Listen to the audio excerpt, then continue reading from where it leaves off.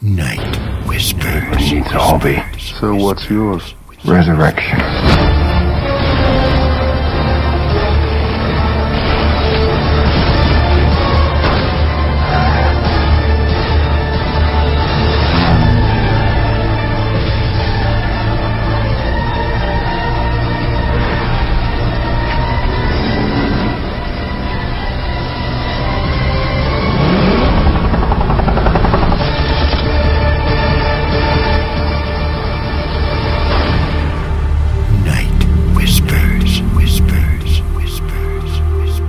Night Whispers, the real treasure test, and your dream word is cost. 2 Samuel 24 verse 24 and 25 says this, Then the king said to Araunah, No, but I will surely buy it from you for a price, nor will I offer burnt offerings to the Lord my God with that which costs me nothing. So David bought the threshing floor and the oxen for 50 shekels of silver. Now, an examination of the Old Testament use of the received tithe, that fictitious 10% the church is always so focused upon, it was in fact so much more than 10% by the way, reveals that it was used essentially in three major areas, that is, for the support of personnel, for the purchase and upkeep of premises, and eventually for the financing of various people-keeping money-spinning programs. Now, local churches of today, and I suppose every Christian parachurch organisation, uses the larger percentage of their collected finances for exactly the same three P's in the same old pod: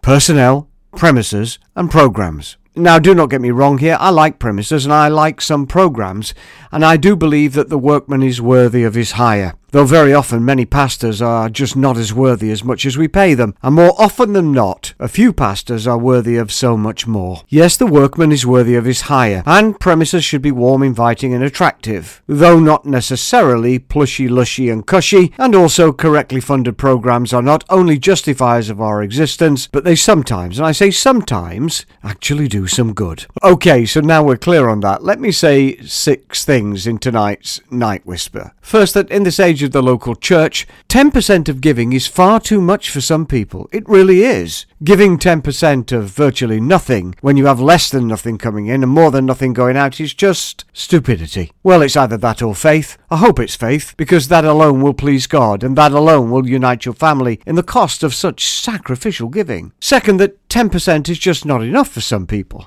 10% of loads of money is an accounting line item that your accountant uses to ensure tax relief at the end of the fiscal year. There's no sacrifice here. No, really, there's no sacrifice here. 10% is just not enough for some people. You need to be giving more. Third, note that tithing, though a biblical principle, is not a New Testament practice. The practice of the New Testament is the hilariously happy and regular giving of that which we decided upon in our hearts before God. It might be a whole lot less than 10%, and then again, it might be a whole lot more. It may vary from gift to gift, and even giver to giver, and that's okay. Fourth, that if you've committed to regular giving to the 3 P's of a local church, that is, if you have committed to regularly giving to premises, personnel and programs, that is, those 3 P's in that oh-so-pesky pod, then give, and give, and give regularly. Other people are relying on your committed, regular giving. Fifth, please note that there is another principle to be applied to giving that precedes the hilarity of the New Testament task. Giving that honours God then, giving that incites belief, giving that is astonishing, and giving that will be utilised by the receiver in the most holiest and astute of ways, really is giving that is sacrificial. Giving that can most easily have the largesse of hilarity affixed to it is giving that has cost you something, and is used for righteous and holy people or causes. There's a prefix here. This giving must cost you something. It must be given joyfully, and it must be given to right and holy people or causes. Lastly, I have a confession. It's a double-edged confession, really, in that on the cutting edge I tell you that I've given my all to God. Many times I've regretted it, you know, and often I've wanted to take it back, and much of the time, well, I've given my all, but not necessarily with joyful abandon, but with grudging and fearful reluctance. I am sorry to God for this sometimes very reluctant giving of mine. On the back edge of the gift, I have to tell you as well that regarding the basic material stuff of life, in the form of food, clothing, transport and tools, it has cost me nothing to give myself away as a bondservant of Jesus Christ. That's a little scary, isn't it? I mean, the feeling that it's cost me nothing to give myself away. Currently, the eternal benefit appears to be all mine. Now, I do not know what kind of accounting software package the Lord has, but I do know that he has got one and that it is open access. Yes, it is there for all to see. One day we shall all know the true cost of our supposed sacrificial works in terms of gold, silver, and precious stones, in terms of wood, hay, and stubble. For it shall be seen in the right-hand column of God's great balance sheet precisely which of those 6 descriptors it is. I must tell you that this is one of the great things that I'm most looking forward to finding out about that great Antiques Roadshow in the sky. That is, finding out what is the real value of all of our goofy-looking investments. Imagine all those disappointed faces at the sad evaluations of treasure both touted and shouted about, and all the other wide-eyed intakes of breath that shall be seen and heard when that which some consider to be a piece of old junk actually releases untold millions to the tips of the owner's well-worn,